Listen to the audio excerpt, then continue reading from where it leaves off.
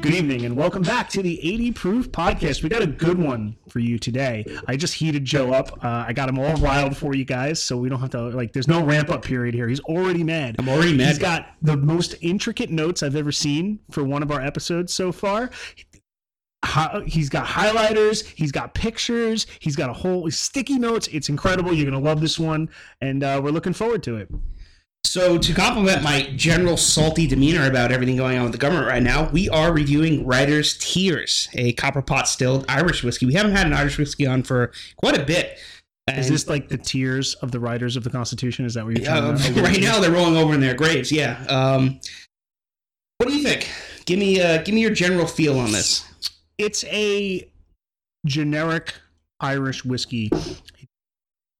It's enjoyable in that it doesn't do anything badly. And that's like the extent of the praise I'm going to give it. It doesn't do anything well either. We were just talking about how all right, so on the nose, you get a nice soft, sweet smell, I think is the way it was described.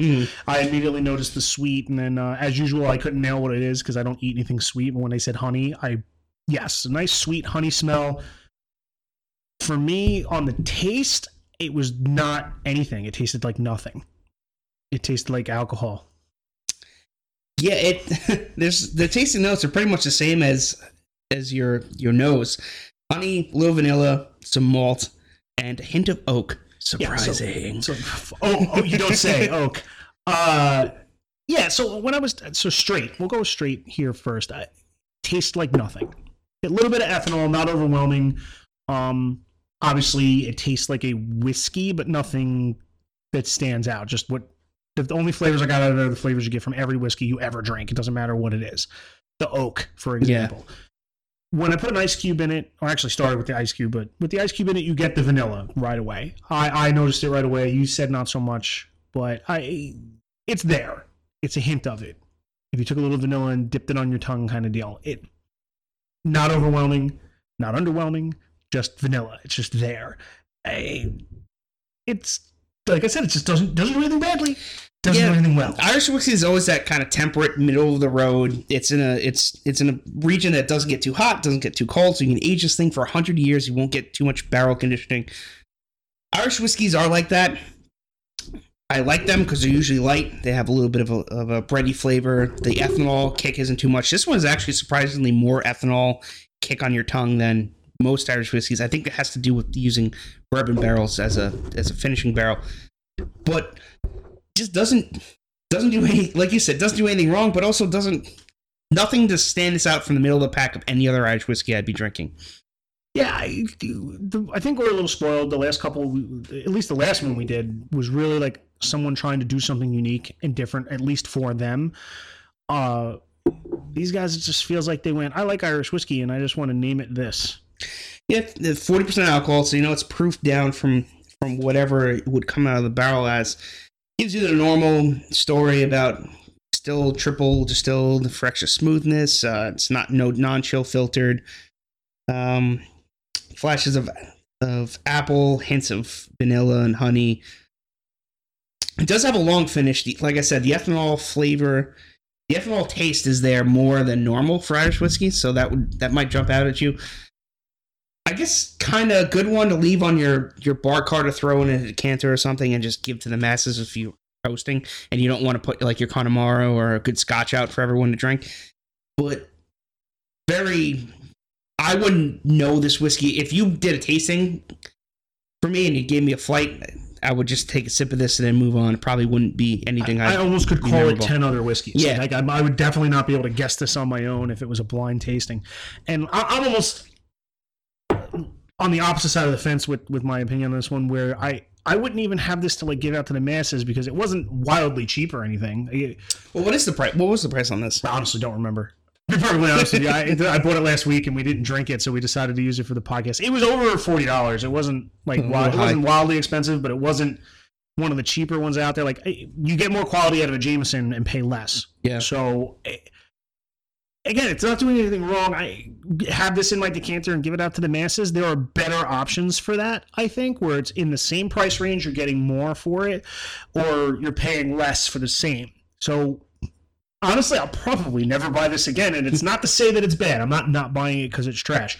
If I was at somebody's house and they had 10 whiskeys I didn't know and this, I'd probably start with this to kind of get going because it's something I know I can drink and I won't hate it. You know, if someone was asking me, I want to get into Irish whiskeys, I might recommend this one just because it's a nice base level, you know, Irish whiskey. Outside of that, it's just not knocking me out of the park here. We'll go with that. Yeah, I hear you. For Irish whiskeys, again, like you mentioned, you have like Jameson, you have the cask makes, you have Black Barrel, 12 and 18 year. I'm a little spoiled on the Jameson. Right, you have those. We had Connemara on here, a really good Irish whiskey. That was delicious. A while ago. As far as Irish whiskey goes, there are better options, and if I'm buying something from across the pond, it's going to be either a Scotch or one of those Jamesons. There's probably not that much room left in my, in the whiskey vault for that many Irish whiskeys. If most of them are going to be like this. So yeah, what this does do well is, and if this is where your priorities are, is like not a lot of burn, very smooth. No, the finish is short. Mm-hmm. It's not like you're sipping it, you had it, and then you're sipping it, and you had it. It's not sitting there lingering. It's not burning your throat out. It's not overwhelming your tongue. So if you're just looking for an easy night, like you just want to drink, but you don't want to like kill yourself, this might be the option. Yeah, the seltzer of Irish whiskeys. That's actually really good. This is the Kirkland sparkling water brand of Irish whiskeys. Yeah. It has a hint of a flavor, so if it tells you that there's a seltzer flavor, it just kind of tastes like it was near it for a little while, and it doesn't taste bad. It doesn't taste bad, but just it's not doing anything exceptionally well in any of the categories that would make it stand out or make me go out of my way to buy it. Especially if you said the price point's gonna be a little bit higher because it is imported, coming from across the pond. There's other options you're gonna get around there from the multitude of like bourbons we've had, or even scotches and other Irish whiskeys. I'm going to give it a middle of the road 3. I guess direct middle of the road would be a 2.5. Yeah. So but I don't want to go that low because like I said, it doesn't do anything badly. There's nothing that I drink this and I'm like, wow, that's trash, or like, they could have really nailed this, or maybe a little change to the mash that way. Like, no, it does it all. It does it all. So it's so at 3 I'm going to go with a 3 as well. Like a Swiss Army knife of whiskeys, I guess, right? Irish whiskeys. It can get the job done if you need it for one particular thing in an emergency, but any other thing that would be specific would do it a little bit better. So if I want something that I want a specific taste for, a little bit more adventure in my Irish whiskey, I'd go for that. But yeah, 3 is fair. Writer's Tears. I'm sure there's a story behind Writer's Tears. I didn't get really a chance to dive into the naming. Yeah, we were concentrating more on the actual topic for the week than the whiskey. Yeah. But produced by Walsh Whiskey, Carlow, Ireland, product of Ireland, blah, blah, blah. So Irish whiskeys have a tendency just to be fairly mellow anyway. Again, it's 100% barley, I believe. And because it's a very temperate area, you don't get wild temperature swings. You don't get a lot of barrel conditioning from these. These days could be in a barrel for like 20 years. You get a mild color and not much taste. The one standout feature you do get for that more of that oaky flavor, it does come from the fact that it's in bourbon barrels. But yeah, 3 is fair. I feel like it's a 3 with the caveat. Like it's a 3, but it's not a bad 3. It's not a bad 3. It's just. I'm almost at a loss of words on how to rate on what to describe it with. It's like a C+. Yeah, there's no descriptive. There's no adjectives to describe to it because it doesn't stand out in anything. Maybe that's what it is. We're just so spoiled with how many whiskeys we drink regularly, plus how many we reviewed on the show. Plus, we've mentioned multiple times we're in the golden age of whiskeys, and there's hundreds and almost thousands of options out there, and they just did a whiskey. They didn't do it badly. They did a really good job trying to do what they did. They just didn't do anything different from anybody else. In fact, it ended up being so standard that it's just standard. Yeah, it's just very standard. You can get the same thing out of any other Irish whiskey plus whatever they do. Like you get to work, they assign you your uniform, your new boots, and here's your standard issue Irish whiskey, and that's it. I work at that job though. By the way, if I'm getting assigned an Irish whiskey. No, actually, yeah, that sounds kind of good. Even if it's writer's tears. Even if it is writer's actually, tears. it's actually good if they give you writer's tears, you know? Very, if you find it and it's a reasonable price, or if you see it at a friend's house and you want to give it a shot, give it a shot. You said it's a little bit pricey. Probably is. Comparative to what else you can buy out there. It was worth the shot. Yeah, but I'm going to enjoy drinking it tonight. I'm not going to knock them. Sorry, writer's tears, if for some reason one of you comes across this. We're not trying to knock you. We don't hate your product. We just don't overly love your product. Yeah.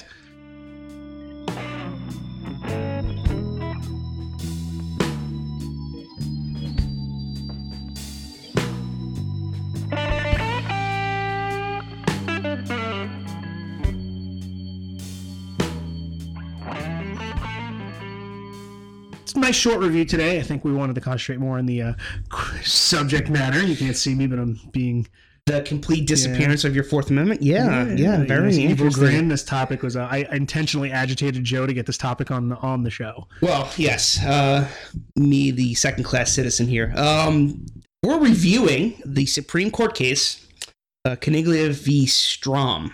Now, this is in the court right now. They're expecting some sort of decision before July. Yeah, they said by I believe SCOTUS review said expected by summer. So the Supreme Court is taking on 21 extra cases a year to make up for their COVID backlog, because you can't decide law when there's a virus out there. Well, I'm sure there was also a little bit of a backlog from the multitude of justices that had to get replaced during the Trump administration. And this is one of them that has a lot of eyes on it. People like me, like Brian, because of the fact that, again, it introduces a new legal concept called possible cause, and it's very dangerous. So, on a very easy explanation level, 2015, in Cranston, Rhode Island, a town that I'm now not going to visit. Pause real quick. Pause your feed, pause your podcast right now. Go actually read the brief, because we're going to go through the details of the case in a conversation setting, but we're not going to sit here and explain it word for word and like what exactly happened in order first. I probably should do that, but I'm not going to. So just go read the case, come back. All right, you're back. Okay, you're back. 2015, Cranston, Rhode Island, a town I will no longer visit now. Police performed a wellness check on Edward Caliglia after his wife reported that he might be suicidal. Apparently, they had an argument in his home. He took an unloaded pistol, threw it on the table, said, "Fucking shoot me, get over with it." She left, went in the hotel. Typical, just run away from the guy when he's in need. Anyway, the police get called to perform a wellness check, show up to the house, say, "Hey, buddy, you're not doing well. You need to fuck off to get psychiatric care." He goes to. Voluntarily goes. They didn't show up there in straitjackets and arrest him. But after he leaves, then they re-enter the home, go take his pistols, 2 pistols, his ammunition, and then hold on to them and refuse to give it back to him. Lawsuit ensues. They end up giving his guns back after the case, probably like you had previously mentioned, to get this case to go away. It doesn't. It goes up to the First Circuit, which is a regional federal court. And they basically side with the police department and gin up a new section of this community caretaker exemption out of thin air. This is what we call legislating from the bench. It gets appealed, and now we are in the Supreme Court. That's the TLDR of how this case got there. So that's it. Yeah, there's more details, and we're going to cover them as we start chatting about the case. But let's start with the community caretaker exception. If you don't know about exceptions to the warrant requirement for the Fourth Amendment, I suggest you just Google exceptions to the Fourth Amendment, and you will find there are many of them. And by many, just 4-ish. It's emergencies. It's the emergency exception. This one, the community caretaker exception, and a few others. The community caretaker specifically comes from the case Caddy versus Dombrowski, which basically says this was about a vehicle and them searching it after a car accident for varying reasons, securing property, so on and so forth. And we're not going to go over the vehicle exception or why it's different from the home, but just know, and again, if you want to look into it, that vehicles and homes, until this case, were very separate. But the community caretaker is supposed to be like in your course of your police duties, that you have a responsibility to care for the community, and sometimes it requires you to enter locations without a warrant to further those duties, not necessarily in the idea of trying to solve a crime or find evidence of a crime or anything like that. A good example of this, and it comes up when we talk about it later in a lot of the hypotheticals, is with elderly people. When they don't answer the phone, family members can't get in touch with them for 24 hours, you go and knock on the door, they don't answer. The community caretaker exception allows the police to enter your home to make sure you are not dead on the floor. That's a community caretaker exception. It's not an emergency, because if you're dead, you're already dead. Like, I'm not coming into the home because your life is in danger. A different example would be I come up to the home for the wellness check and I see you laying on the floor. Now I'm kicking the door in to give you CPR. But if you're just not answering, I don't see you through the windows or anything like that, I'm entering the home because of the totality of the circumstances to make sure you're not dead in your bed or something. So, that's an obvious reason for the police to enter your home without a warrant, and that's the spirit of this particular exception. I think where they're going with this exception in this case is the suicide reason, which is another easy example, which again comes up in the hypotheticals, is we get a call from your mother that she was talking to you on the phone. You said, I hate myself and I want to die. I'll miss you, mother. You hang up the phone. She calls the police. We come over. We're knocking on the door. You're not answering. We kick the door in to prevent you from killing yourself. That's an exception to community caretaker. Absolutely none of that applies to this case, but that's so you understand where that's coming from. Go ahead and read that Caddy versus Dombrowski to understand why this exception came to be when it came to vehicles and how it kind of expanded from there. But again, we're not going into that case. Just pause right now. Go read that case. Okay, you're back. So that's the basics of what we're talking about today. So Caniglia's lawyer had a very simple premise when he argued this case in the Supreme Court. Okay, and here it is. Fourth Amendment protects the sanctity of the home, and warrantless entry absent consent or exigency is unreasonable, right? You have exigent circumstances. I'm going to butcher some words because I can't speak well. Exigent circumstances, like I said, an emergency. Consent, you told me I can. Right. So his argument was the government had neither, making the search and seizure of his weapons at his home unconstitutional and illegal. Also correct. Going back into the house after the fact to take the guns without consent and without reason legally couldn't. Now remember, at the time, this exemption, this extension of the caretaker exemption didn't exist. So them actually going back into the home after the fact to take the guns with allegedly permission, allegedly not permission. Well, this is where hearsay comes up. Two points with this one. One, this is where we kind of disagree on it, is this is, in principle, this is not an extension of the community caretaking exemption, because like we said in that Dombrowski case, the exemption was for cars, which there already is an automobile exemption for warrantless searches. Right, but it wasn't for the house. There wasn't for the house, but in reality, the hypothetical, right, that we were doing was like coming into people's homes to make sure they're not DOA or whatever it is, already kind of existed in the duties of police officers. So while it wasn't spelled out in court, it did exist for the house. This is where we disagree. I understand you don't agree with what I'm saying, but I'm telling you from I do this every day perspective, this exemption does make a lot of sense to me, and I do believe in spirit it existed already. Right now we're hashing it out in the courts with this case, which I think is a really important reason why the court's taking the case to really lay out what our abilities are with this particular exemption. I don't like this exemption in a lot of ways. I personally feel that the DOA example and the suicide example should fall under the exigency exception or the emergency exception, but it doesn't, because it's not quite an emergency, but it kind of is, you know what I'm saying? So, but since it exists, I feel like in spirit it already existed, but now we've gotten to a point where there's a case that actually falls in that legal gray area. The other point is, which I feel like you didn't really get into right away, is like the officers did enter into this person's home by telling Mrs. How do you pronounce this fucking name again? Caliglia. I keep saying Caliglia because we had the wrong episode, the Praetorian Guard episode. So I apologize if I fucked that up. You know what I mean. They lied to her and said the husband gave consent before he went to the hospital, which is completely untrue. The husband did not give them consent. Correct. Maybe you got it from reading more into it, but I don't even believe they asked. I think they just told him, don't worry, we won't take your guns if you go to the hospital. Right. They never asked, can I go in your house? And he explicitly said no, but they did say, we won't take your guns. And then, which, don't get me wrong, police can lie to you. We can lie. They do all the time, by the way. Yeah. Just another pause, know your rights kind of thing. If you are under the impression, for whatever reason, that the police have to tell you the truth, they don't.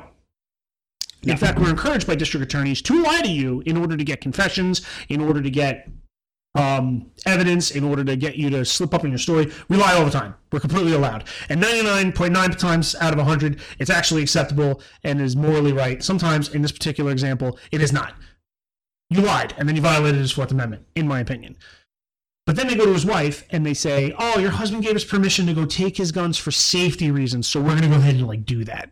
No, you lied. You lied. Yeah, they lied and stole his property. Yeah. And what kills me about it is if you really believed you were following this community caretaker exemption, which, by the way, is not something most cops know about because it's very rare. Like you said, it only applied to vehicles in a lot of ways. It's very rare for you to have to invoke it. So it's not one of the reasons you go get a search warrant to search a drug dealer's house, typically. Mm-hmm. So if they really truly believed that's what they were doing, then they wouldn't have had to lie to her at all. They would have just told her, well, we have to go in and take his guns. We're doing that. Because of this reason. Yeah, you don't need to lie to her and say the husband gave us permission. So that, to me, is the first indicator that these cops knew they were doing something they weren't sure they could do. Not necessarily that they had ill will, just that they weren't sure if they could, and they didn't want to get jammed up later if this guy blew his fucking brains out. So they went and took the guns and lied to her, which... Again, cops can lie to you, but sometimes it's a perfect example of sometimes you can, doesn't mean that you should. Yeah. So Chief Justice John Roberts took the exact same approach you just mentioned, and in his opening statement with Caliglia's lawyer, gave that exact example. A missing, punctual, elderly woman whose absence at a dinner with the neighbors prompts them to call the cops. He laid out the standard issue, we're going to go into the house without having a warrant. Now, Caliglia's lawyer... For what it's worth, his argument is basically objectively down to what is the merit of the law tell me to do, and it comes down to whether the police have an objective basis to think that there's an emergency that requires them to go in. They're going to throw a bunch of exemptions at him, and he's basically going to deflect all of them because, unfortunately, you can't bring too much of an emotional reading and aspect into creating laws because then you're not really doing it rationally or logically. You're doing it to tugging at your heartstrings, right? Then Roberts changed his position again for the caretaker exemption, and he brought up another example of a baby. Like, say the police are outside, and they hear a baby crying for 3 or 4 hours. Would that give them the exemption again? And they basically pounced this back and forth between each other. And Thomas was the first Supreme Court justice, surprisingly enough, to actually ask, like, what is the black and white letter of the law? And this is where the arguments from not only the police department's lawyer, but that's the U.S. attorney representing the 9 states on the amicus brief that want to support this new interpretation of the community caretaker clause, basically weighed in with what you're talking about, how modern problems and modern policing environment leads to these modern exemptions to a law or a right that was written in 1789. Joe, I don't know if you know this, but President Biden already said that no amendment is universal. That. So I don't have to follow the 16th to pay my taxes. Yeah, exactly. Anyway, that's not the point of the episode. So that's where it started almost going off the rails. Thomas asked him, well, what's the letter of the law? And then Caliglia's attorney responded that any post-warranty discoveries do not absolve officers' liabilities. As in, if they were going to the house and they find something after the fact, it doesn't absolve them of the fact that they violated this guy's Fourth Amendment rights in the first place. You can't come up with a reason to enter the house, or you can't go into the house and then rearrange your original intent for entering the house after the fact when you find something. That's not how this entire thing works. No, it's not how it works. Now, our more liberal justices brought up Stephen Breyer, for example, brought up the exigent circumstances exemption, which was the one they actually should have used for this. Yeah, real world, like, while I still disagree with that, and we can get into a debate about whether or not this was exigent circumstances, I don't really think it'll be a debate because I think we're on the same page, but, like, that's the exception that they're really going in there to do. You know what I'm saying? If this is... They're going in there to take these guns away because, in their opinion, which I think their opinion is wrong, but in their opinion, they felt that those firearms being in his house created a substantial risk to him and his wife and the public. So they went and took the guns away in the time it would have taken him to get that psych evaluation. Reality is, by the time they went in the house and took the guns, he had already gotten to the hospital, got discharged, and was on his fucking way home. Yeah. You know? I believe it was only a 24-hour hold. Yeah. So my point being is, like, that's the exception they should have used. It would have been more appropriate. But they used this community caretaker one and then tried to backtrack and talk about how it was their community responsibility to prevent him from killing himself. And, like, we can do another whole episode about suicide and whether or not I think it should even be something we deal with. Like, if you want to blow your fucking brains out, it's your life. I am there and I run and I try and save people and talk them off the cliff, but like taking away their fundamental constitutional rights to prevent them from doing something they want to do to themselves, you know? At what extent does what limit does the government cut itself off from trying to prevent you from killing yourself? Do I take away your guns, your car? Do I stop you from traveling? Do I lock you in a room? Can I prevent you from buying bleach at Home Depot? Like, it's at some point there. If you're really committed to checking yourself out, like you're gonna do it. You're banned from walking onto the Golden Gate Bridge. Like, what do we do about this? Like, you know, now we're violating your Second Amendment and Fourth Amendment rights to prevent you from harming yourself, which is your choice. Right. The reality of it is, if you want to punch yourself in the face right now, there ain't much I can do about it. So punch yourself in the face, harm yourself. Sorry. Look, I don't think police should stop responding to suicides or anything. I'm just saying that at some point you have to recognize and understand that, like, that's your decision to make. You're not hurting anyone else. And reality is, the totality of these circumstances, if you stop and read the case like I fucking asked you to, go back and read it now. Okay, we're back. All he did was essentially had an argument with his wife, pulled out his unloaded gun, which she attested to the police when she had them escort her to the home to do the wellness check, and said, "Why don't you kill me? Because I can't take it anymore." He basically wanted to die because his wife was so intolerable, which, men out there, I'm sure some of you can relate to this. Sometimes your wife is just motherfucking intolerable and you would rather die. So, you know, sorry, ladies.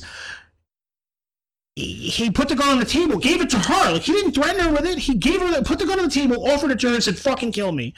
Which obviously she wasn't going to do. It was a dramatic thing, and we all do that in our more toxic relationships. And if you're telling me you've never been in a toxic relationship, then you're either lying, or you're in your high school relationship and it hasn't gotten toxic yet. So, and then they left. She left, then he left, and then they all came home. You know what I'm saying? Like, he didn't threaten her. He didn't threaten to go shoot up a fucking school. He just said, "Kill me." So, reality, totality of the circumstance. And they both had the same story, by the way, when the cops interviewed them. Because rightfully so, they went with her, escorted her to the house, and interviewed him, and he gave the exact same story she gave. So they had no cause to believe that he meant harm to anyone but himself, and they barely had cause to believe that. Because reality is, the argument was he wanted her to shoot him, and she said no. So done. She's not going to shoot him. I don't understand the problem. Now, yes, you can obviously make the leap to he wants to die, he may commit suicide, and he voluntarily went for a psych evaluation. Voluntarily. By choice, when they told him to. Yes, if he had said no, they were going to force him. I would have forced him. You know what I'm saying? But he went. And in the midst of him getting psychiatric care, where he's in the custody of a psych hospital, under observation, and his wife, who already said she wasn't going to shoot him, wasn't even in the house, these officers decided that these guns somehow posed a threat to him and others. As they were going to load themselves. Yeah, they were going to load themselves and kill him on their own accord. Like, no. And I would even go so far, and I don't necessarily believe this, but let's, for hypothetical sake, because that seems to be the way the Supreme Court's approaching it, I would even necessarily go so far as that, like, if the psych people said, we're going to hold him for a week and give him meds, he really is depressed, and they went into the house and took the guns, that may fall under the community caretaker exemption. Again, I don't agree with that, but I can see the logic there. The psych people let him go and said he's fine. Okay, not only did they let him go and say he's fine, the problem I have with is that this community caretaker extension that they're using to justify it physically, legally, did not exist before the first appeals case. It's not real. It doesn't exist. Well, this is where me and you... So they had to basically gin this up in their mind, out of thin air, when there were other circumstances they could have used, but they didn't, and this is the important point. It does sound to me a lot like they did this, and then backpedaled, like backtracked and went, how can we justify what we did because we're clearly fucking wrong? So like, oh, there's got to be a reason we're right. It's one of those things that rookie cops suffer from this a lot because they don't read case law. And actually, senior cops suffer from this a lot because they don't read case law. I've had sergeants that suffer from this because they don't read case law. Is they did something that in their mind they knew was correct, which wasn't necessarily incorrect. I just gave a scenario where this might be correct. And even the justices said, well, under the emergency exemption, you might have been correct. And they went, well, under the community caretaker exemption, because I read one Supreme Court case for 10 seconds and said, well, this kind of fits, after you had already done it and you were getting sued. Like, that's the wrong way to go about it. If you don't know if you can do something because you don't know the relevant case law, shouldn't be doing it. You don't have an excuse like you did 40 years ago where it's like, well, I didn't know. Take out your little fucking cell phone. You're not in danger. No one's shooting at you. And Google whether or not you can do this. Mm-hmm. Call your legal division. Every department in the country has a legal division. If you're listening to this right now and you're a cop and you think you don't have a legal division, you can call a legal division. Call the state police's legal division. Because they can give you advice on your state. Mm-hmm. And they will. You just have to give them your origin number. If you don't know your origin number, you're a bad fucking cop. Go find out your goddamn origin number. But basically, that's the point that we just brought up, is that Alito, Sotomayor, and Breyer basically got into an argument with each other. And not an argument, basically a heated discussion. They basically are saying that this exigent circumstance emergency aid exemptions would be the better clause to use. And props to this guy's lawyer. He said, like, that doesn't matter because they hung their hat on this exemption. Yeah. So in this case, since this exemption doesn't apply, they're in the wrong. You can't, after the fact, again, you can't just assume and recreate the police officer's intent after the fact this is what they actually meant to do. I'm going to preface this with, I don't think any of the exemptions applied to this. None, including the community caretaker one. But we disagree on why the community caretaker one applies. You feel it shouldn't apply to the home because there was no case law to say so. I disagree. I think our duties and responsibilities dictated that this exists for everything that we do, encapsulating exemption, but there's only relevant case law for the car because that's the only one that's got up through into cases into the court. I think this is a really good way. I'm really happy that court took this case, and this is the primo example of why the Supreme Court exists in the first place and when they do the right thing to a degree. Now, it depends on the decision whether or not they did the right thing, in my opinion, but the taking of the case is the right thing because while this case is really easy for them to bounce back, because I feel like all the justices, even in their arguments, seem to agree that this case was a slam dunk. This is like absolutely they were fucking wrong, but they're using it as a pathway to lay out ground rules for the community caretaker exemption for the home, which me and you disagree with. I think actually already existed in principle, in the spirit of the law and the spirit of the exemption, but needs to have some ground rules laid out for it. And I think this is a really good way for them to develop that framework like they already have with the consent exceptions and the emergency exceptions. And I'm looking forward to the decision in that it will give me, as the police officer, a little more guidance on this exception that I didn't realize I was already using. Because, it's not something we usually kick in. You're never going to kick indoors for this. But we were already using it for the dead body examples and the suicide examples. But because there was no Supreme Court decision previously that was relevant to the home, it was just assumed that it didn't apply to the home. But it does. We do it all the time. But nobody bitches when you're saving grandma. They bitch when you take away your property. When you, come in my house. Should the community caretaker exemption result in the seizure of property? That to me is a debate to be had. We've had this debate off mic, and I'm sure we're going to have it tonight, and we've had it before about the emergency exception. But in this particular instance, I don't think so. There was no reason to take his firearms legally in this entire case, except under potentially the emergency exception, but there was no emergency present if he's already in psychiatric care. He can't hurt anyone if he's in the fucking hospital. Which is, once we get to the police department's lawyer, we'll go over that. Trust me. My big fear, though, is that since everyone's trying to either misapply this exemption where others fit, or basically kind of like, well, I know it's not there, but okay, it's a common sense thing. What if they decide to side with the first court? It becomes common law now. This is my fear with, like I said, I think it's the Supreme Court is doing exactly what they're supposed to do. They're supposed to take this gray area, this exemption that hasn't been laid out in court, because the other ones have been challenged in court 100 times. Mm-hmm. This is the gray area, and they're doing the right thing by making the gray area black and white. They're finally putting rules around it. The problem is that we do have a very conservative court, so it should go the correct way, for lack of a better, it's a matter of opinion. But Roberts is more than just Roberts. We're gonna get into that, but they may make this too broad, where like officers like myself can all of a sudden be like, well, I'm hearing from the whole neighborhood that Johnny drug dealer's got a fucking gun and he's been pointing it at people, so for the good of the community, I'm gonna go kick his fucking door in and take his fucking gun, and then we'll find out later whether or not he really did that, and then he can have his gun back or not. Is that the right way to do it? No, that's the violation of due process. Okay. Like, I'm assuming you're going to commit a crime. Now, this exception, if done improperly from the court, can result in a Minority Report pre-kind kind of situation. Thought police, kind of stuff. So, a point important that is brought up that Caliglia's lawyer reminded the Supreme Court.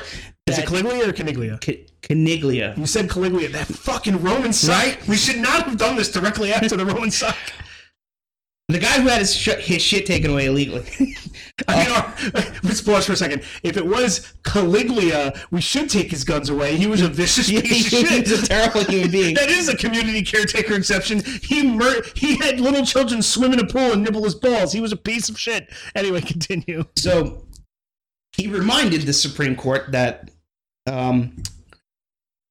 probable cause is the gold standard when you want to take property away in this case scenario. So Kagan, Elena Kagan, told him that she doesn't really care what the gold standard is. She just wants to know what's constitutionally they're arguing what's constitutionally permissible, not the gold standard, because they're starting to rely on some states' red flag justifications for when someone's weapons can be taken away. This is another reason this case is very important. Yes. If this case goes through, again, against people who... I would say against me or people who think like me, and it's just giving more ammunition to your local government through red flag laws to take away your guns. Yeah, so it gives them a more firm stance to go to now. This is the reason this case is becoming so important, and obviously we have a listener base that I would assume is a little more conservative. I'm sure you're following a lot of gun channels and gun social medias and gun podcasts that are a little more specific to that topic, and they're mentioning this case. It's not a 2A case.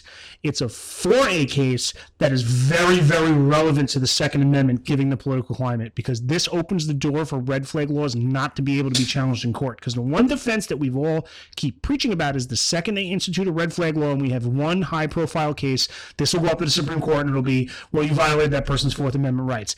Not anymore if this exception gets expanded, because what it'll be is we had not probable cause, but reasonable cause to believe that this person meant to do harm to himself and others, so we went into his house and took his guns, and then as long as they provide you a quote-unquote pathway to get your guns back, they didn't violate your constitutional rights. And we all know from New York and California that a quote-unquote, and Hawaii, that a quote-unquote pathway does not necessarily mean you're getting your guns back. It doesn't mean you're getting your guns back at all. The pathway so convoluted and impossible that you never get your guns back.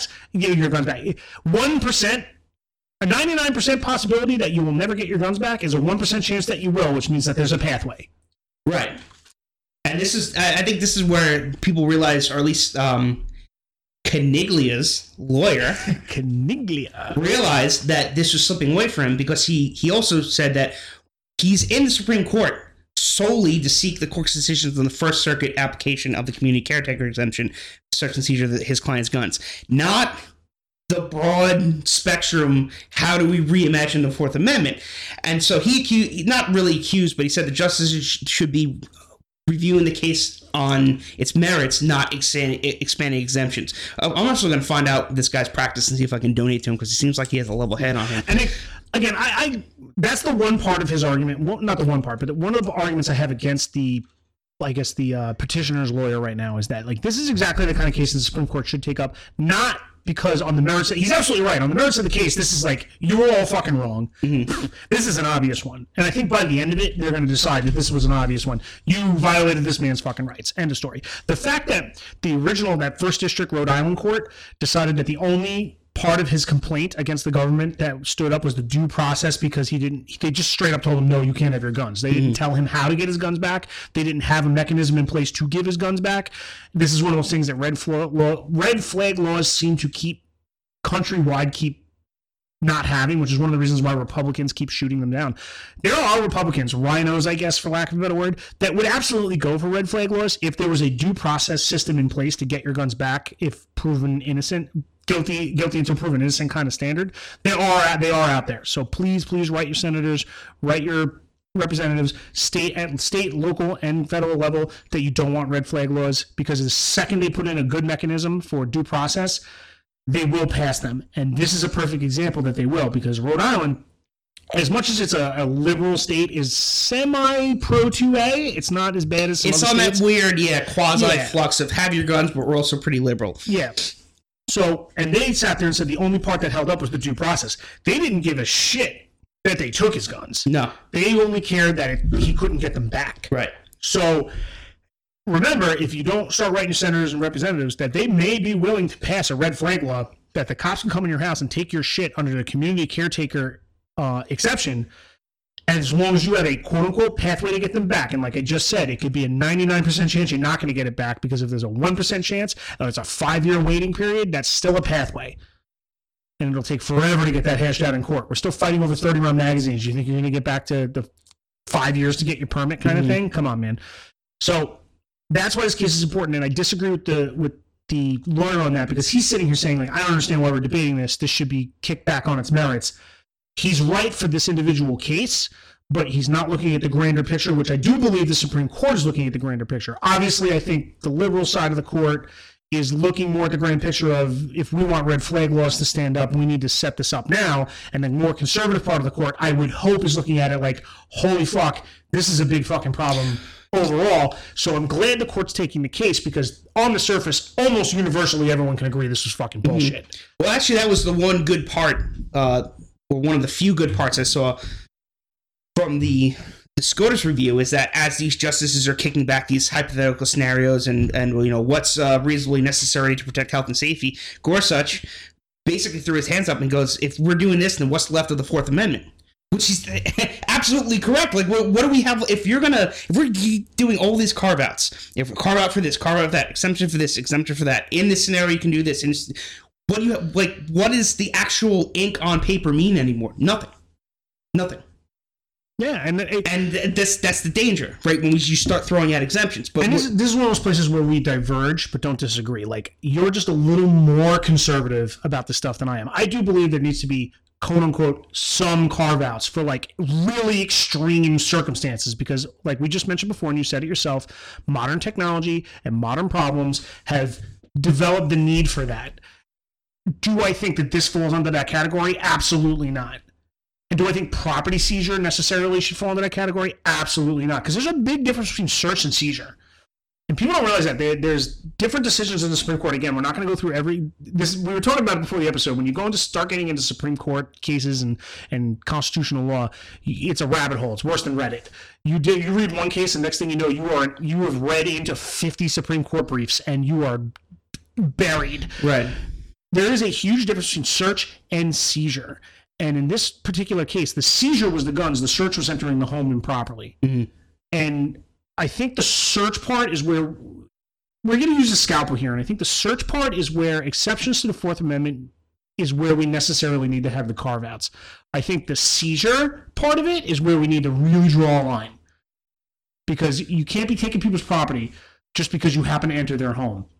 And you can't rely on the individual officer. You can't. You should be able to, but you can't rely on the individual officer's opinion on the seizure part of it. Which they bring up, yeah. Because even I've made those mistakes. I've seized property that shouldn't have been seized. And I've been sued for that, everybody. And those people have won, and they got money from the city. All right? So chill the fuck out. And it was an honest mistake. But the reality is that's where I believe the carve-outs need to be. There has to be carve-outs for when I can enter your home.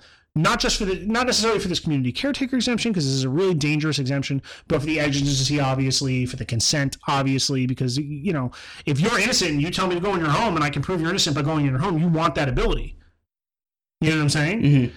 So it's one of those things. But the seizure of property, the finding of evidence of a crime, those are where we need to be really careful. And there needs to be, we've talked about the scenario of the entering the home and I suddenly find evidence of child trafficking. Yes, I should be able to seize property and evidence of child trafficking, but should I be able to dig through your cabinets and find a kilo of coke? Absolutely not. I shouldn't be allowed to do that. I shouldn't be searching for a crime that's not fucking relevant. But if I do happen upon something that's so fucking heinous that I can't let you go for it, should you get off on a murder charge because I entered your home under community caretaker exemption and found a dead body on the floor that you murdered that person? Should I be able to let you go? No. But as you've eloquently put to me, you can't leap to the automatic worst-case scenario, so we need to be very careful about these carve-outs. Gorsuch is a little more conservative than I'm about, a little more extreme. He's saying we shouldn't have any carve-outs because it makes the whole document irrelevant. And I disagree, but I also think we should have a measured response to this kind of thing. And I think this is the perfect time for the conservative court to show how conservative they are and say this particular exemption needs to be limited quite a bit. Well, this is where Gorsuch said the reason why he prefers warrants over this whole thing is with warrants you get notice neutrality, detached decision making, and a lack of arbitrary officer determination, which is the reason why we're in this in the first place. Like, that's one of the reasons why he preferred. Now, it's not, he's not saying you can't have any exemptions, but the problem is that you, especially your more liberal justices and even guys like Kavanaugh and Roberts, they start just throwing out scenarios. And I made a joke.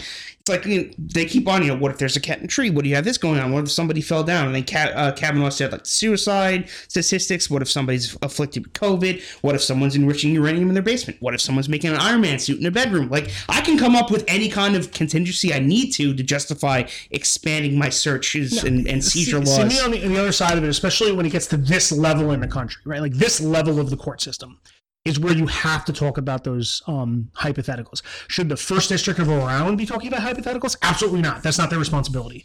But when you get to this level and you're using the case as a mechanism to broadly define a certain exception, you have to try and think of every conceivable scenario. And that's why it takes 3, 4, 5 months to decide these things. They need to throw these out. Yeah, it sounds ridiculous on paper. It does. And I understand where you're coming from. But, like, they're broadly defining an exception to the Fourth Amendment. It shouldn't be taken lightly. And if you have to come up with a scenario where aliens invade and they have a base on the fucking moon and they lay claim to your fucking property, is it theirs or yours because we can prove that aliens existed in 1490 BC and they lived on your piece of land in Indiana, then you have to come up with those scenarios because it does affect the exception as a fucking whole. So I'm glad they're asking those questions. However, it does get to an extreme level, so I understand where you're coming from. Because I can understand, again, the elderly person who fell down the stairs. The scenario that Kavanaugh brought up, one of them actually did sound good, is that I live with somebody below me, and there's a baby crying for 4.5 hours.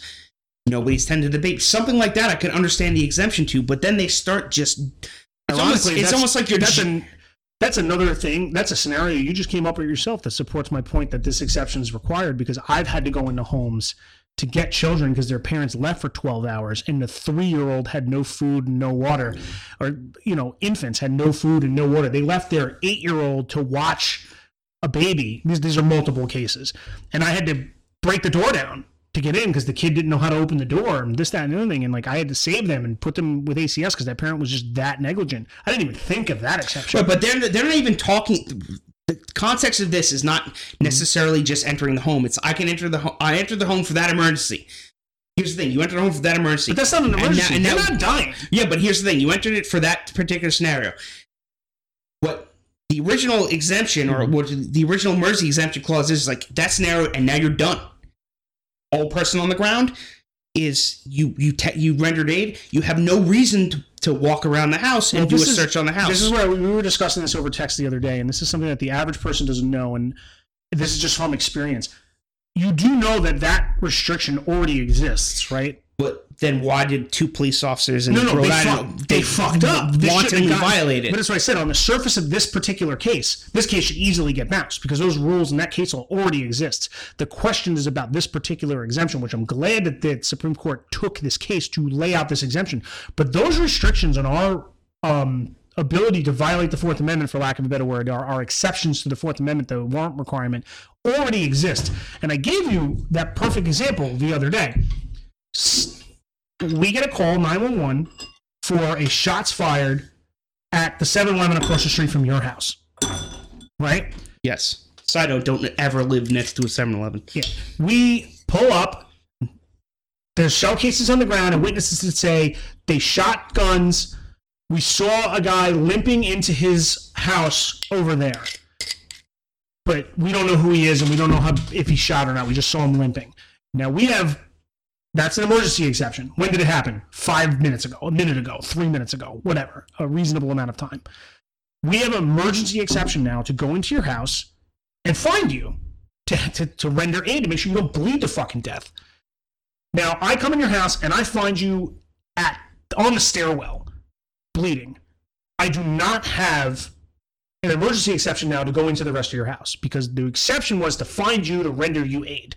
Mm-hmm. That's it. That's because I got a witness that told me one person went in that house limping. Okay? Now, same scenario, except you're in the furthest back bedroom of your house. And I go through your whole house to your back bedroom and finally find you. But in the process of going through 3 other bedrooms, I find one room full of trafficked children and one room full of fucking cocaine. That's evidence of a crime now. I have seen it. I secure the scene. I freeze the apartment. I do, after that, have to go apply for a search warrant. Obviously, I have probable cause to get a search warrant. I'm going to get it. But we do the paperwork anyway. And then I can take that property and charge you with those crimes separately from the trying to save you. That's a restriction.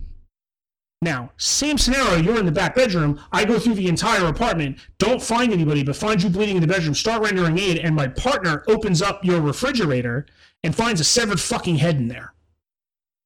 Can I charge you with that crime? No, because I had absolutely no legal reason to go into your refrigerator. None whatsoever. So now that evidence is fruit of the forbidden tree. It can't be used in your quote-unquote murder trial. Do you become a suspect in that murder and we have to find other evidence to charge you with the murder? Absolutely. I absolutely can use that to make you a suspect, but I can't arrest you. I can't even arrest you for disposing of a body improperly. I can't do anything because that's fruit of the forbidden tree. I didn't have a warrant to search the house for a severed head. I had an exception to find a person that needed aid, and there was no logical reason for me to go into that refrigerator. So in this particular scenario, the community caretaker exception should have applied to the he might kill himself, we have to go get his guns. But you didn't, in my opinion, didn't have that exception because he was already in psychiatric care. He couldn't hurt anybody. You're right. Their time to try to claim they had this was when they originally went into the house. It's a misconception that when we have an exemption to the Fourth Amendment, a warrant exemption, that I suddenly, as soon as I cross the threshold of your door, I have free reign over your entire house. That's not true. And people believe that, and it's not true. I can enter your house with an exception for a warrant exemption and search for what I'm there to search for, and very specifically that. And that's the reason the exemption exists, because of the exigency of it. Now, if we didn't have, say, the emergency exception, I would have to call the court, get a judge on the phone, because there's a night judge in every state, in every county, in every town, and if you say there's not, you're a bad cop. And get them to fucking shake out of fucking sleep and go, okay, explain to me. All right, warrant secured. You have the warrant. I'm going to sign it now. I'm physically signing it now. You don't have to go get the warrant or anything. I'm physically signing, and then you can go in, right? But in the time it takes me to do that, and even in ideal circumstances, it takes me 5 minutes. You bled to death. Okay. So, like, my exception to go into the house without a warrant generally still follows the same guidelines of I would have been able to get a fucking warrant anyway. And there's lots of case law that lays this out. Again, we're not going over one of these cases. Go search up warrant exceptions and read about it. Pause. I'll wait. Okay, we're back. So it's like, this is a misconception that like all of a sudden I had this I can just go into your house because I came up with an exception. That's not the way it is at all. And again, there's limitations when I don't have a warrant to what I can search. There's limitations when I do have a warrant that I can search. Well, you and the police officer's lawyer, Mark DeSisto, are gonna have to have a ideological clash of ideas here. Well, it doesn't matter. Unfortunately, case law from the Supreme Court of the United States says that I'm correct on the broader spectrum. Oh, no. On this particular case, he's right. So, no, we'll get to it. Okay. So, you have the police officer, the two police officers in the department are represented by their legal counsel, and also technically the 9 states that are on the amicus brief that say, we want this exemption, we love it, it's great, who cares? So his premise was the question presented is whether caretaking by police officers and first responders, this is where you already fucked up, may under certain circumstances take place in the home without a warrant, and it should. So you're already bending the truth here, because police officers in this scenario are not health care giving first responders, they're police officers. I agree with you. Now, we should have a quote-unquote community caretaker exemption that doesn't necessarily have to do with medical care. There are examples of that, the child abuse thing, for example. Just because they're being abused on a macro level doesn't necessarily mean they need medical care at that minute. But, so that's why I don't like that they made that separation, but I do agree that in this scenario, they didn't have any reason. Mm-hmm. So, in addition to that, the DeSisto said that the officers needed to respond to an emergency or an exigency that could be immediate, by which the terms of his argument invited the court to identify and create a window of pre or proto-imminency opportunity for which the government could act without a warrant. Imminency is debated all the time, especially I was listening to Justin Amish talk about this for the authorization of use of force for basically our ability to like drone somebody into the ground. Imminency was an important topic because at what point is an attack on the United States immediate? 1 day, a week, a month, a year, 10 years. Well, it's a situation by situation thing, which is dangerous when it comes to a Fourth Amendment violation. Exactly what I'm getting to. What's immediacy? Like, a good example, I always like to use the child trafficking example because it's the easiest one. It's the most heinous thing anyone can think of. Worse than murder, in my personal opinion, is sexually trafficking children. If somebody is holding 10 children in a fucking cell in their basement, but feeding them, is there exigency where it takes me... Should I have to kick that door down in 5 seconds? Now, most reasonable people would say yes. Now, let's say that I discover this evidence in New York that it's happening in California. In the time it takes me to fly to California as, say, a federal law enforcement officer and then kick the door in, 6 hours. Is that still immediacy? Maybe. But for the particular crime, it is. Now, I'm in New York and I find out that some guy in California has 10 kilos of coke in his house. Is that 6 hours that it takes me to fly there immediacy? Well, no. It's just coke possession. It's not going to immediately hurt anybody. You know what I'm saying? It's immediacy time frame changes on the sociological perception of the crime, which makes it very hard to lock down. We can all agree that pedophilia is 5 seconds or 5 years is exigency. But we all know that drug possession should not be. So it's tough to lock down because all crimes vary in severity and vary in scope. And it's tough to lock down exigency. All you could say is, and this is why most Supreme Court cases use a standard of reasonableness. The emergency has to be reasonable.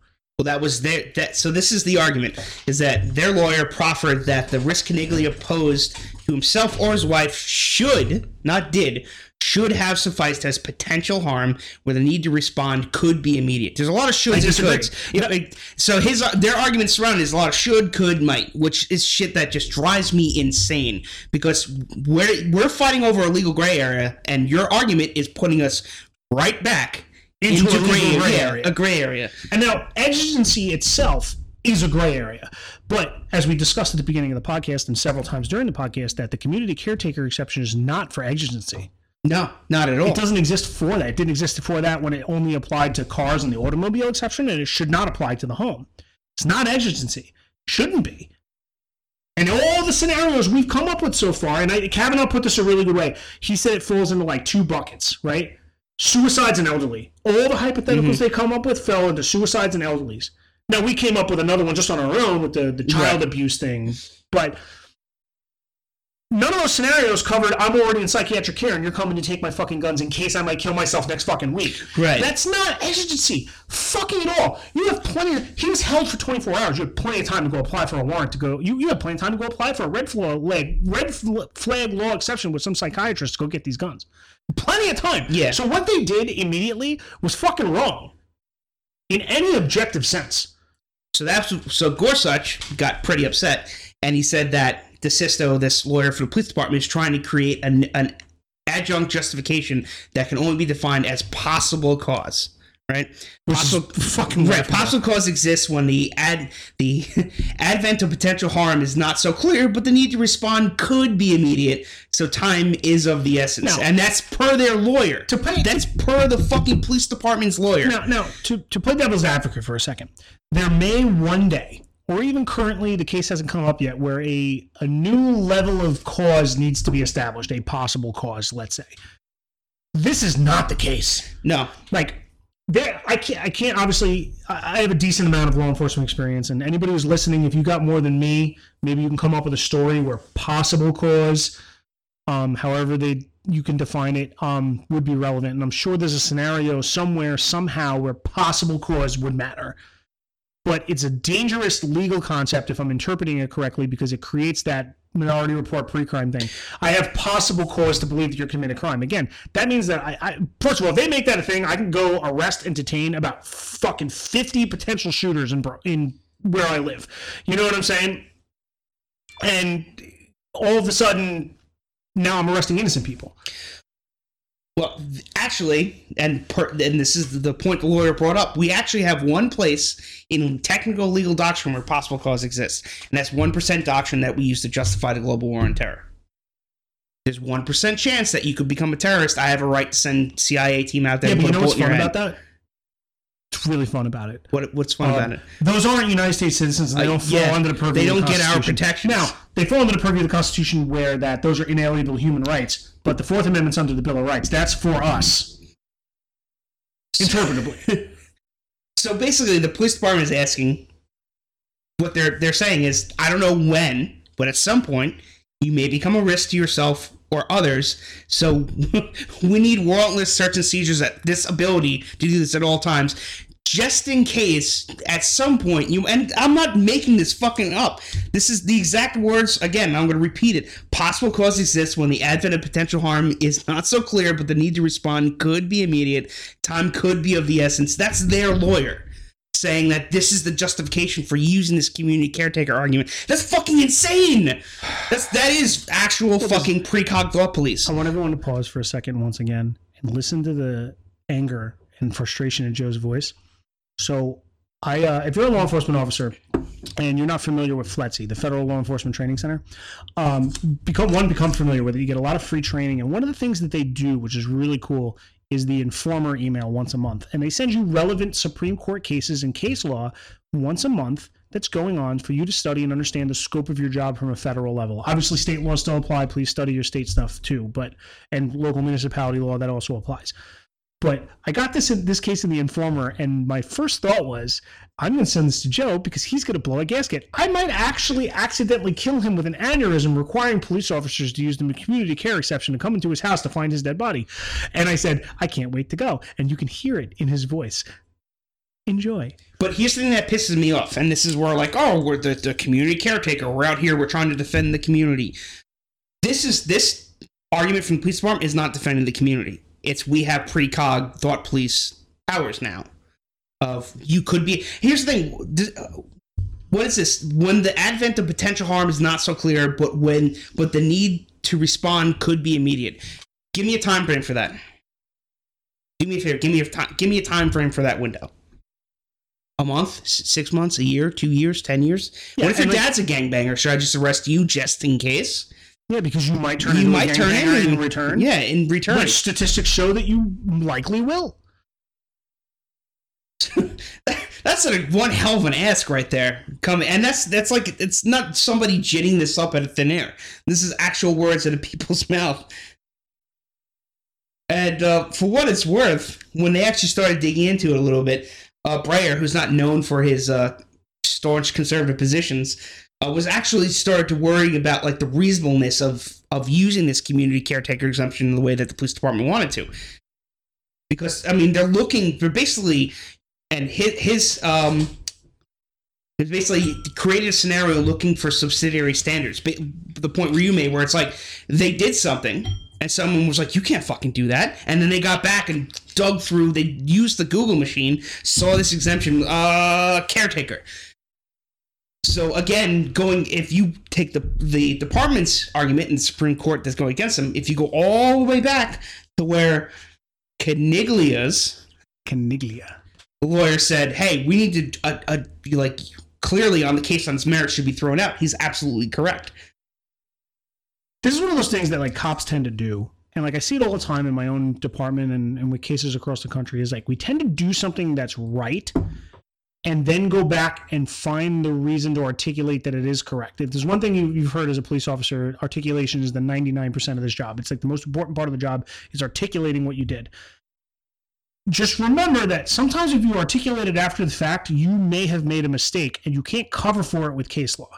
If you're out there and you're listening, you're a law enforcement officer, and I know a couple of my friends listen to this podcast, and you guys are law enforcement officers, so take this to heart. Study your case law ahead of time so that your articulation's on point before, during, and after whatever action you took. Not just, I took an action because I knew it was right, and then tried to explain it later with case law, because then you will make a mistake. We already looked at this. Joe over here, who's objectively could give a shit about case law and law enforcement officers, he's a little bit more liberal. He doesn't think we should be coming in the house at all. Looked at it and said, well, there's already exceptions that exist that were more appropriate.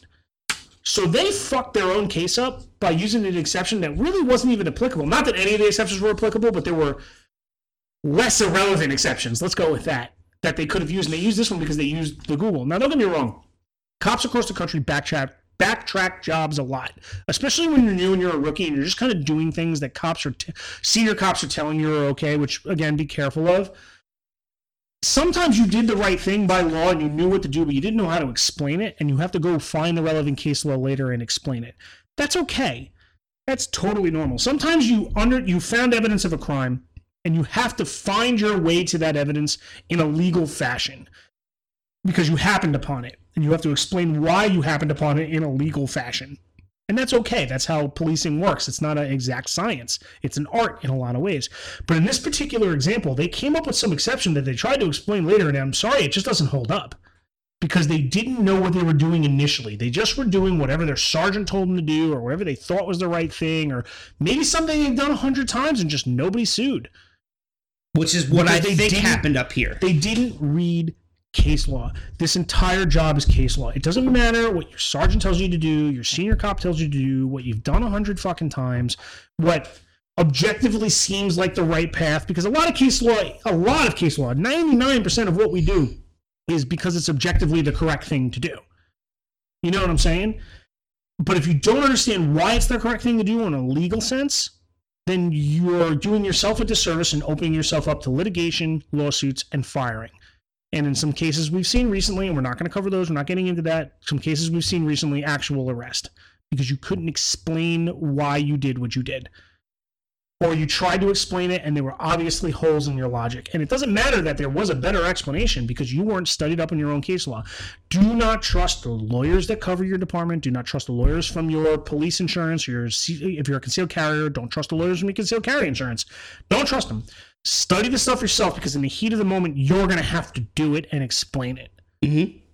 Absolutely. It's going to be a lot easier to do and explain it if you have a good foundation of your case law. I am obsessed with case law. One of the reasons that we started doing Supreme Court cases on this podcast is me personally. I don't know what Joe's motivations are. You can talk about that if you want to. But my motivation for doing a lot more of these Supreme Court episodes is that it makes me a better police officer, because I know at the very least on the federal level what I can and cannot do.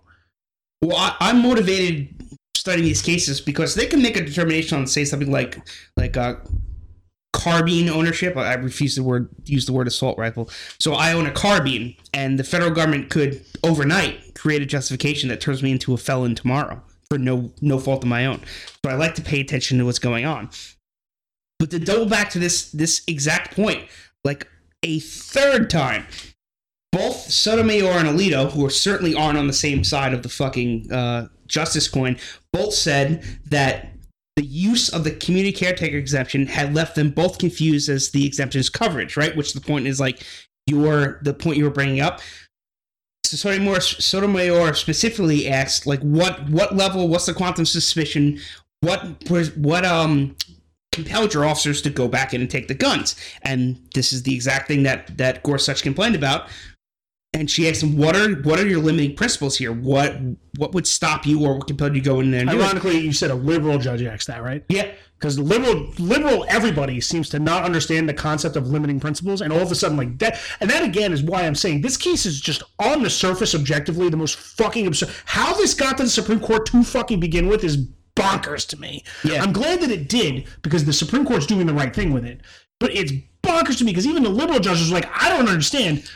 This exception is just fucking absurd at this point. And so they asked him, like, what's your limiting principles? And he said objectively reasonable analysis is what the police department's limiting principles were on, which goes back to what Gorsuch was saying, was if you can't leave it up to individual determination as your legal analysis, because that's all over the goddamn place, because then you have no limiting principles. Ironically, I actually like that term, the objectively reasonable analysis, because we're talking about the community caretaker exception, and me and you disagree on this, but I like the community caretaker exception to continue to exist. I don't want them to squash it. I need them to limit it a lot more, because that just, what was his name again? The judge? The liberal judge? Sotomayor. So Sotomayor is completely correct. There needs to be a limiting principle attached to it. Yeah, what is it? And they basically said there is no limiting principle. Yeah, but that's what I'm saying. Like, that's the problem, which is why they took this case. Because, again, and this is what after objective, reasonable analysis, you can obviously see that these cops were completely in the fucking wrong. Like, I'm sorry, they're in the wrong. So I actually like that they brought that term into usage, because that, I think, is going to be the determining fact. That actually, I guarantee you, when this case is done, that's going to be the standard for this particular exception. That's going to be the new coined term that all cops around the country are going to use, is objectively reasonable analysis. Because it's the same thing with objective reasonable suspicion for, like, say, a stop. Mm-hmm. It's under my professional, objectively from my professional experience, this is why I'm stopping this person. This goes all the way back to Terry stops in Terry versus Ohio. Objectively, I knew they were committing a burglary, so I stopped them and discovered evidence of said burglary. But doesn't that still leave like a wild gray area? But that's a suspicion. No, it really doesn't. It's objectively reasonable. And you got to remember, objectively reasonable draws from the experience of police officers around the country, right? It's everybody. You can't just sit here and go, well, I knew that because. That's not good enough. You have to give me determining factors. That'd be the objectively part of objectively reasonable. Yeah, the objective part is actually the important part. People think it's not, but it is. The analysis is the key, because objectively reasonable suspicion is already a staple in law enforcement when it comes to Terry stops. I have a reasonable suspicion to stop this person. That doesn't mean you commit a crime. It doesn't mean you more likely get arrested. I have reasonable suspicion, and the implied point of that is objectively reasonable. Objectively, in the totality of policing, not I decided.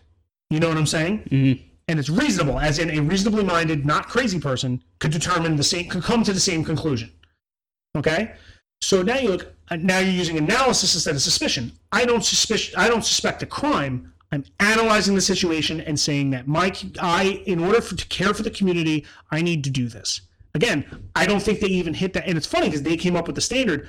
I don't feel they came up with that standard for this case. And I guarantee you by the end of the case, you're going to get a majority of the judges are going to say it's an objective, reasonable analysis standard is a really good way to look at it. They didn't meet that criteria.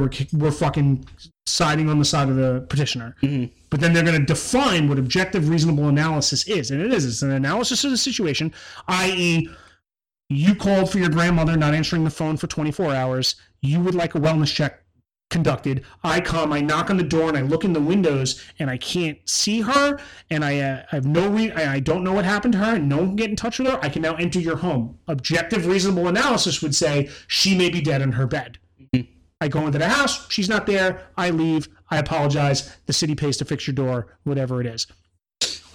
That to me says a really good standard for that. Now that possible cause bullshit, that is not a good standard for that. They doubled down on this again. So Alina Kagan, another liberal justice, which is probably lends more credence to your point about how everyone thinks it's fucked up. It's why the officers didn't make the exigent circumstance or mercy aid exemptions in their arguments, and their lawyer confessed that the timing of the potential harm was indeterminable. Basically, we can't tell when he's going to use those guns, so we're just going to take them now. This right here is where it's relevant for red flag laws, and it's good that the liberal judges are questioning that. It's actually a good thing. Gives me faith back in the Supreme Court that they're the only parent we have left. Like we've said they're the only adult in the room. Because even though they disagree on the firearms part of it, they're looking at the property seizure part of it and going, that doesn't make any fucking sense. You can't, in no other part of policing, no other part of it that I've encountered before. And again, if you've got 25 years in a job and you can come up with some scenario to me that I'm not aware of, outside of nuclear weapons or something, an indeterminate amount of time does not justify exigency. No, because I don't know when it's going to happen. There's no, like I said, the only exception to that would be maybe like, they may be in possession of a nuclear bomb. Right.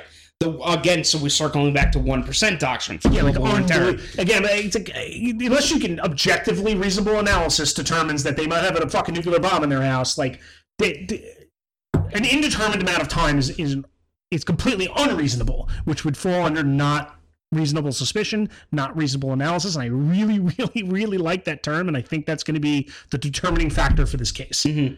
And now this is where Kavanaugh lost some more points with me, because he's not really arguing. He's trying to recreate intent again. So Kavanaugh wondered if Caniglia's case was simply a confusion of nomenclature, i.e. the First Circuit misnamed the application of the Emergency Aid Act exemption. Again, you can't go back, you can't fix it for them. Stop trying to do that. I agree with you, and I don't like it from Kavanaugh, especially Kavanaugh. Yeah, especially Kavanaugh. However, I think we got a couple of factors here. Kavanaugh might be playing devil's advocate that might be his way of judging. He plays devil advocate in his questions and arguments to support his own conclusions. He already has an idea of what he thinks about this case and says, let me pretend I don't agree with the case and ask questions, and if I can fly the floor on my logic, then I'll reconsider. If I can't find a flaw in my logic, then I was correct. That just might be his way of analyzing things.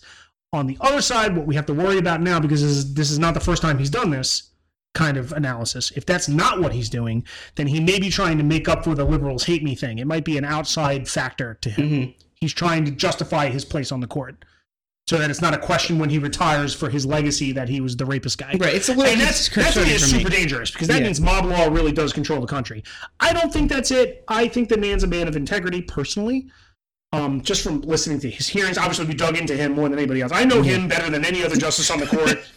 So we had 3 months of hearing about every aspect of his personal life from when he was a fucking child. But to me, that just seems like that's his analytical style. It's not my analytical style. But that sounds like it might be his. And maybe that's what he's doing. And I'm willing to give him the benefit of the doubt. It sounds like he wants to side with, quote unquote, us on this one. But he's asking the devil's advocate questions to see if he can find a flaw in his own logic. And to round out the argument with the police department's lawyer, Comey Barrett asked how under common law this exemption would apply to other things. She specifically brought up COVID-19, and this is a stickler for her. So she said if you were a police officer walking down the street, you're on a beat, you're doing your walk, swinging your baton or whatever, and you see a group of people in a house in a state that says you can't have groups of people meeting up. The governor made a rule. What would be a limiting factor for you to go in the home and apply this community caretaker exemption to remove people from the home because they're violating code protocols? And the police department and their lawyer for the police department said they would be able to do that. My question is like, would refusing to say get like a COVID vaccine at this point, if this goes through and they side with the First Circuit District, would refusing a vaccine qualify under community caretaker? Could I be forcibly removed from my property? Could I have property removed from me as I'm a danger to society if I don't get the needle? First of all, the state government of New York already talked about removing people from their home because they didn't.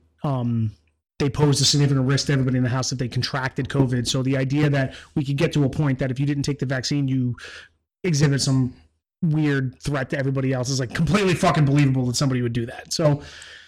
That's a great question by Barrett. All I can speak to, again, this community caretaker example kind of fits that in its current interpretation because it's a gray area. Again, this is a good reason they took up this case. It's a gray area. That question is not answered in current case law, as far as I know. Again, if you have some answer to that, I don't. Shoot us an email. But I'm glad that the court's taking this case up specifically, especially in COVID times. This is a great case to take up because it will apply to that. Now, my interpretation based off of my experience over the last year and what my particular department has asked me to do, if I was walking down the street on my foot post and saw a group of people, let's say the restriction was 10 people and I saw 12 people in a house in a living room dancing it up with no masks, my only requirement was that I could walk up to their door, knock on the door, and say, hey, you're in violation of the COVID rules. I can see it through the window. You guys you're subject to fines. And then my department told me to stop at that. There was we weren't writing tickets for that. We weren't arresting people for that. Yeah. They specifically told me that you don't have a right to do that, but you are required by the department to knock on their door and inform them of the COVID restrictions and tell them that they're subject to fines. So,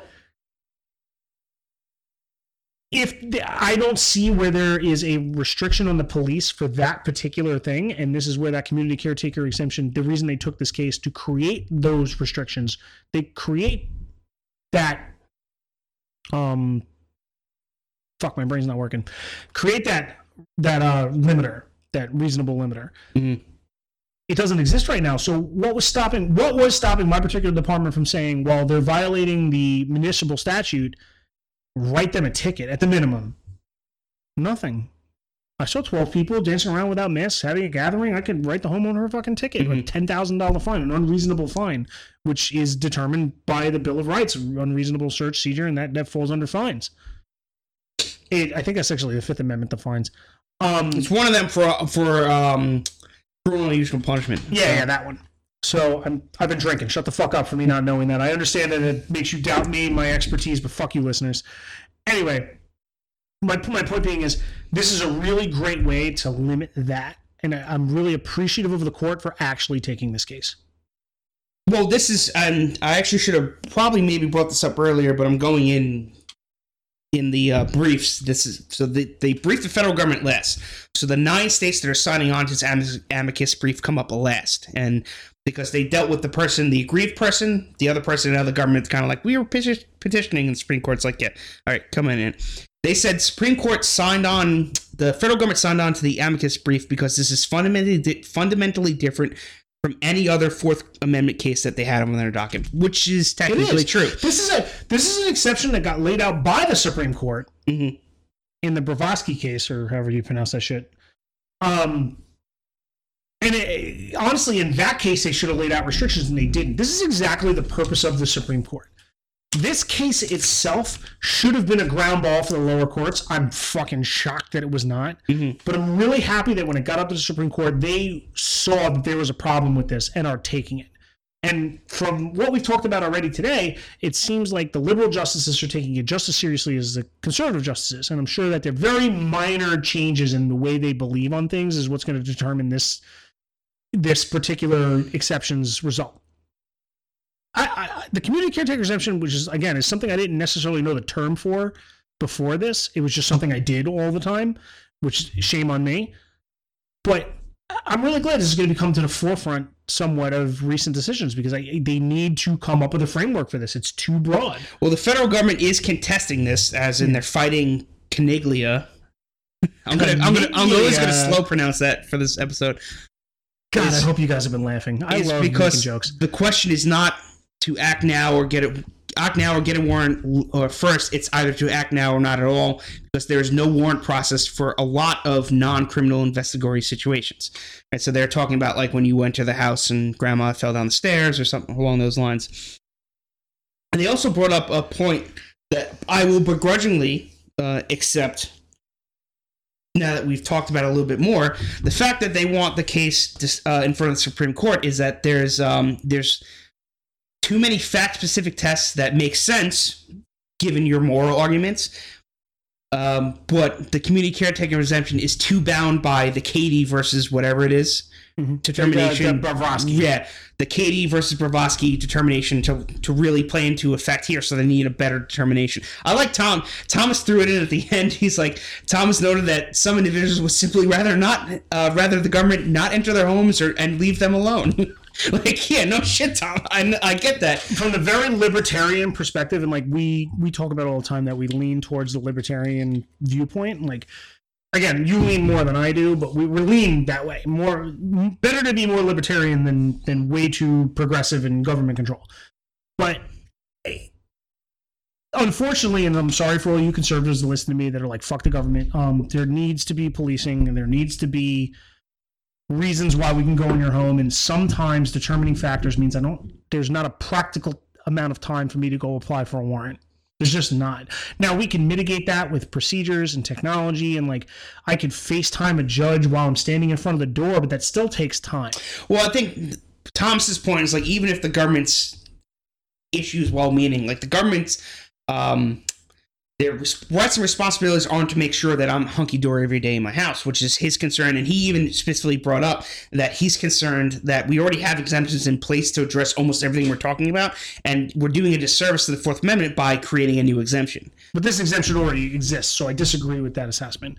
This exemption exists, and then if his opinion is that we're creating a new one, then he should be more arguing the elimination of this particular exemption, which I'm not against. If they turn around and they eliminate it because it's too broad, I understand that decision. Well, that was the government. Woman's name is Ratner. Last name is Ratner. The government's argument is that the community caretaker exemption is too stringent for their timing requirements to get a warrant or stuff like that. You're talking like what was brought up beforehand. So they're saying that they want to create it so that the warrant. It's too long to get a warrant for certain processes. It's not the police department talking about, I'm going to play time police and come in here 5 years before you end up shooting somebody, take your guns.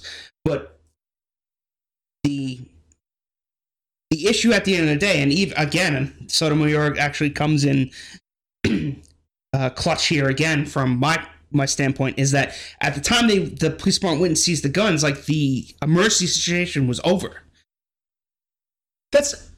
that's where I'm coming from on this. This is kind of, it's funny because I'm agreeing with her. Like, I don't think this exemption should be removed. I think it needs severe restriction because, like, if it's so bad that there's exigency, you already have the exigency exception. You know what I'm saying? But you can't get rid of it because there may be some obscure, ridiculous scenario that we're not thinking of that the community caretaker exemption would allow me into this home that I could save somebody's life. You know what I'm saying? Like, well, that's also what they said in the amicus. You can't get rid of it. You need to limit it severely because it's way too broad right now, and that's the problem. They said that though their entry and seizure of the guns was a close call, was ultimately reasonable, which, again, I don't agree with. I don't think disagree. You don't agree with. That's why I like that standard of the objective, reasonable analysis. Objective, reasonable analysis, i.e. 20/20 hindsight, because that's what 20/20 hindsight really is, objective, reasonable analysis. Mm-hmm. But we're talking about objective, reasonable analysis in the midterm. Shows that these cops were. This was just a bad seizure. Well, it was a bad seizure. Barrett brought that up at the very end. Yeah. Not at court, not reimagining their intentions, not any of the stuff they're doing right now. At that time, during the second entry, what common law trespass rule justified seizing Caniglia's guns? And at least the government was honest. They said none. There was no law allowing them to do this, right? And this is the problem with the First Circuit Court. They kind of like reimagined what this caretaker clause meant and what their original intent was, and then they went and took it. But that's kind of like the end of the brief. They argue around a little bit in the end. Caliglia has his own rebuttal, and it's basically along the lines of that I was proven to not have a mental issue. I had a bad fight with my wife. There was no loaded gun. I was lied to about them no one mentioned taking firearms to me. They told my wife that, I think it even said that they told us, like, basically, like you had mentioned earlier, I think that it was kind of like tongue-in-cheek, yeah, he said it wouldn't be a big deal if we took the guns. And then they refused to give them back, which is where the lawsuit came from. And he won that part of the lawsuit. He did. It's important to mention that the first issue did hold up his right to due process, 100%, and he won that part of the lawsuit. The only reason he continued with this was because he said, I don't care that I got my guns back, you shouldn't have taken them in the first place. And again, assholes, if you hadn't taken his gun in the first place, this lawsuit wouldn't have existed. So you did it to yourselves. Mm-hmm. So, I mean, that's really where it is. The good parts about this is that they had some conservative and liberal justices seemingly on the same page, where it was, and this, but not community caretaker aside, like this particular case, you guys genuinely fucked up. So I do think this guy's going to win his case. I'm concerned about when they reinterpret, and it will end up as a reinterpretation. I'm just imagining. I think that's where the disagreements are going to come, and you're going to see the dissenting opinions when when it's finally decided. That's where you're going to see the separation. I think it sounds, especially from the stuff you're reading and the stuff that I've read, it's the liberals and the conservatives are all kind of on the same page about the property seizure part of it. Mm-hmm. It's just the exception itself that they're kind of debating on, and they're it's generally on the same page in that it's going to be the framework itself that where the dissents are going to be. Yeah, and I'm worried about where the new reimagination of the community caretaker clause is going to land. I have to lord over it a little bit more than you do because we operate under two distinct set of laws. Talked about this beforehand. Something that grinds my gears a little bit. Which is why I brought this case up. I'm going to lose. I lose this case 9 times out of 10, and I probably can't find a single case where a police department went into another police officer's home and took their guns like this. Almost non-existent. So I have to be a little bit more vigilant about this because judging from this, and who knows how many times that what is it, Cranston, Rhode Island.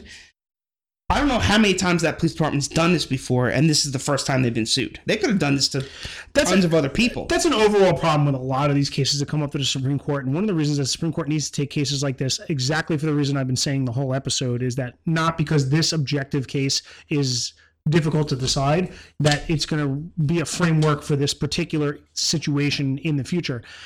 You don't know how many times they've done this. It could, yeah. Who knows how many Most times? Supreme Court cases, especially Second Amendment relevant cases, are one guy finally was like, fuck my life savings, fuck my reputation, fuck my job. This is on principle. A lot of the cases that get to the Supreme Court are those people are on principle alone. It doesn't. They don't give a shit about monetary damages or what it does to their life or any of that. They were just like, this is the hill I'm going to die on and plant my flag. And it got all the way up to the Supreme Court. How many times has this happened where the person finally got their guns back and said, good enough? Right, and they did. After he filed the lawsuit, and then it actually went to a federal. They figured it would be good enough. Yeah, they went to a federal appeals court. They literally summoned him to the police department one day and just threw, basically, here's your guns, get out of our hair. The issue is, for most of these government overreaching cases, it's usually a hypothetical for me. They're going to do this, they might do this. Like, this isn't a hypothetical. Like, they did it. It's real. It already happened. And Colin Noir talked about this, about how what the gun grab works is like, it doesn't matter if in the end you're right. They already took your guns. It's already too late. And like you had mentioned beforehand, they went and seized his firearms without any way to get them back. There was no avenue for him to get the guns back. And again, he won that part of the suit. Right. But but now at this point, like, he's fighting for the rest of us. And Ben Shapiro talked about this. Thank God this guy's fighting for the rest of us. And this is coming from a police officer that, again, unknowingly has used this exception before and can find relevant reasons to use this exception. This was not the proper way to use this. I'm glad this guy's fighting the case, and I'm glad that me, as the officer, is going to have a framework to use this exception in the future. I'm going to be able to know, because I study case law, what I can and cannot do. Mm-hmm. Ben Shapiro brought up an interesting point a couple weeks ago on one of his podcast episodes, and everyone keeps on talking about, like, this isn't the hill to die on, this isn't the hill to die on. Eventually you run out of hills to die on, like, to plant your flag and do your fight. So actually, like, you actually have to do this. I've been searching around the lawyer, I can't say his name, I can't know how to pronounce it, Dvoretzky. I'm trying to see if there's, like, any other organizations that are funding this. Usually when you get cases like this, when you get the first appeal, really sounds like it's a personal lawyer. Like, I'm curious to see personal. Caliglia is like got money or something.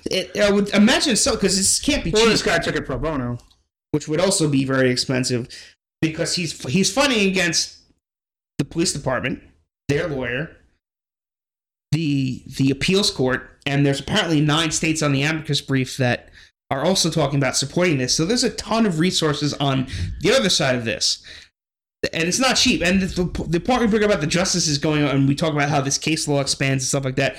These justices, each one of the 9 justices has a platoon of legal clerks that go over all kinds of stuff. They basically write them dissertations on relevant case law, and they read that. We made the comment at the beginning of this, is once you dig into one Supreme Court case, especially a more recent one, you go down this rabbit hole of 30 cases. Yeah. Now think about now that's just Supreme Court cases. Then you have to go into all the local cases. Federal docket, yeah. All the way down to the Rhode Island First Court to figure out what everybody's thought process was and then what cases influenced that. Because, like, the First Circuit in Rhode Island is influenced by all their municipal circuits. And they're reading into all those cases to make the decision on a state level and municipal level. And then to go to the state level, and, like, that district for all those states has to read all those states' case laws and all those municipality case laws and all those local towns, state, all the way up. And then you get to the Supreme Court, you're talking about you need 30 people to read fucking everything. Yeah, and when you originally set in this case, obviously to aggravate me. Again, listeners, I did it intentionally to aggravate Joe. I was originally upset with the normal brief, but then when I got down to the representative for the police department who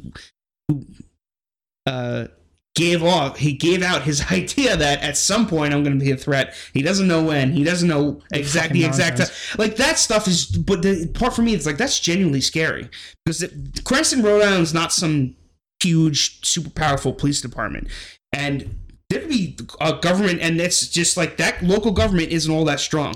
Maybe they don't have as much oversight as other departments. Yeah. And the thing is like, there's plenty of other governments that think that way. Your local county government could think that way. Your municipal government could think that way. Your state government. The problem is they can essentially do whatever they want until they get their hand caught in the cookie jar, which is what happened with this particular case. They went in, dropped them off, came back, took the guns, held on to them, told them, no, you can't have them back. And then I'm sure there were plenty of cases where the people just either threw their hands up and waited a couple of years or never got their property back from the police department.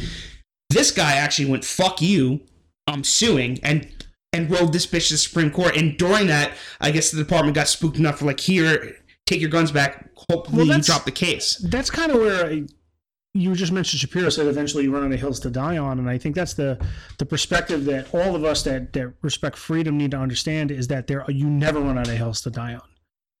You'll never will. If it's that important to you, you die on that hill. Yeah, the rest of us might think you're an asshole, but like you get this in your relationships, you get this in your friendships, you get this in strangers, you get this on court levels to the Supreme Court of the United States. Like, if it's that important to you, die on that hill. Fucking plant your flag and don't give in. So, major respect to Caliglia. For planting his flag. Not so much his lawyer, because his lawyer kind of gave the Supreme Court a leg to stand on, because good lawyer, heart's in the right place, but he gave them a good standard now. But, thumbs up to Caliglia. If we can find him and write him a letter and say thank you for giving us content, I say we do it. Definitely. I hope he doesn't spend too much time being upset or having any tears or writer's tears about this, because it's a very... If not, we'll buy him a bottle of writer's tears for giving us a hill to die on here. Well, it's just, again, it's scary to look at this, because if he never sued, nobody would have been held accountable for this. Nobody. Ever. So... him having the resources or having the ability or just doing the fuck it, I don't give a shit, and actually suing, to see it make its way up to the Supreme Court is good in the fact that they seem to be chipping away at the argument that that the officers were in the right.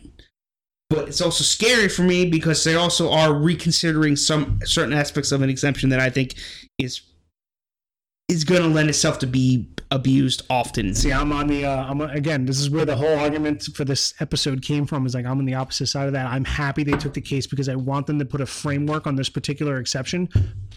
But this particular exception is used all the time, even if we weren't aware of it. So I'm upset it got to this level because I think the case should have got shot down in that very first court. But I'm happy it got here because they're finally going to lay out a framework for me to use a police power without actually, quote unquote, violating people's rights. I'll have a better framework to use this particular exception. Well, it's not air quote violating people's rights. It's actually violating people's rights. This case is, but it's going to give me a framework to make sure that I don't do it incidentally. Well, not so much me, because again, I try and study and like I'm tooting my own horn here. I kind of know when I can and can't do things. But the rookie cop might have a better understanding. There might be a level of training on this exception because it's going to be more firmly laid out. Basically, I hope you enjoyed this episode and look forward to more unreasonable search and seizure arguments between me and Joe, because we have very different views on the whole thing in the future, because we love these. I like the Supreme Court episodes that we do. They're interesting. I'm not a legal scholar. I don't have a lot of time to go through too many SCOTUS briefs, but it is interesting to see the amount of work that goes into these cases. It's going to take, like we said before, it's going to take months of people doing legal analysis to come up with a decision. This is one I'm going to be paying attention to. I have it marked on SCOTUS Watch, so once a decision or preliminary decision comes in, I'll have a reading. We might even do an addendum and touch up on the decision. We haven't done an addendum in a while. We haven't. Probably has something to do with our abysmal recording schedule. Yeah, we apologize again for our, routine now. Monthly episodes. Yeah, monthly setup. I've been asked by several people to do more episodes more often, so we'll do what we can. I'll try and work around. It's obviously busy for the both of us. In the meantime, writer's tears. Give it a shot. Ask for it for Christmas or something. I'm not thrilled with the price for what you get, but that's not to say that it's bad. I genuinely enjoyed drinking it tonight. I'm sure that the writers of these briefs shed a few tears because they were very complicated and took them a long time. Very, very on-brand, middle-of-the-road whiskey. Do your best if you have it. But lovable. And anyway, great time. Great we chatted.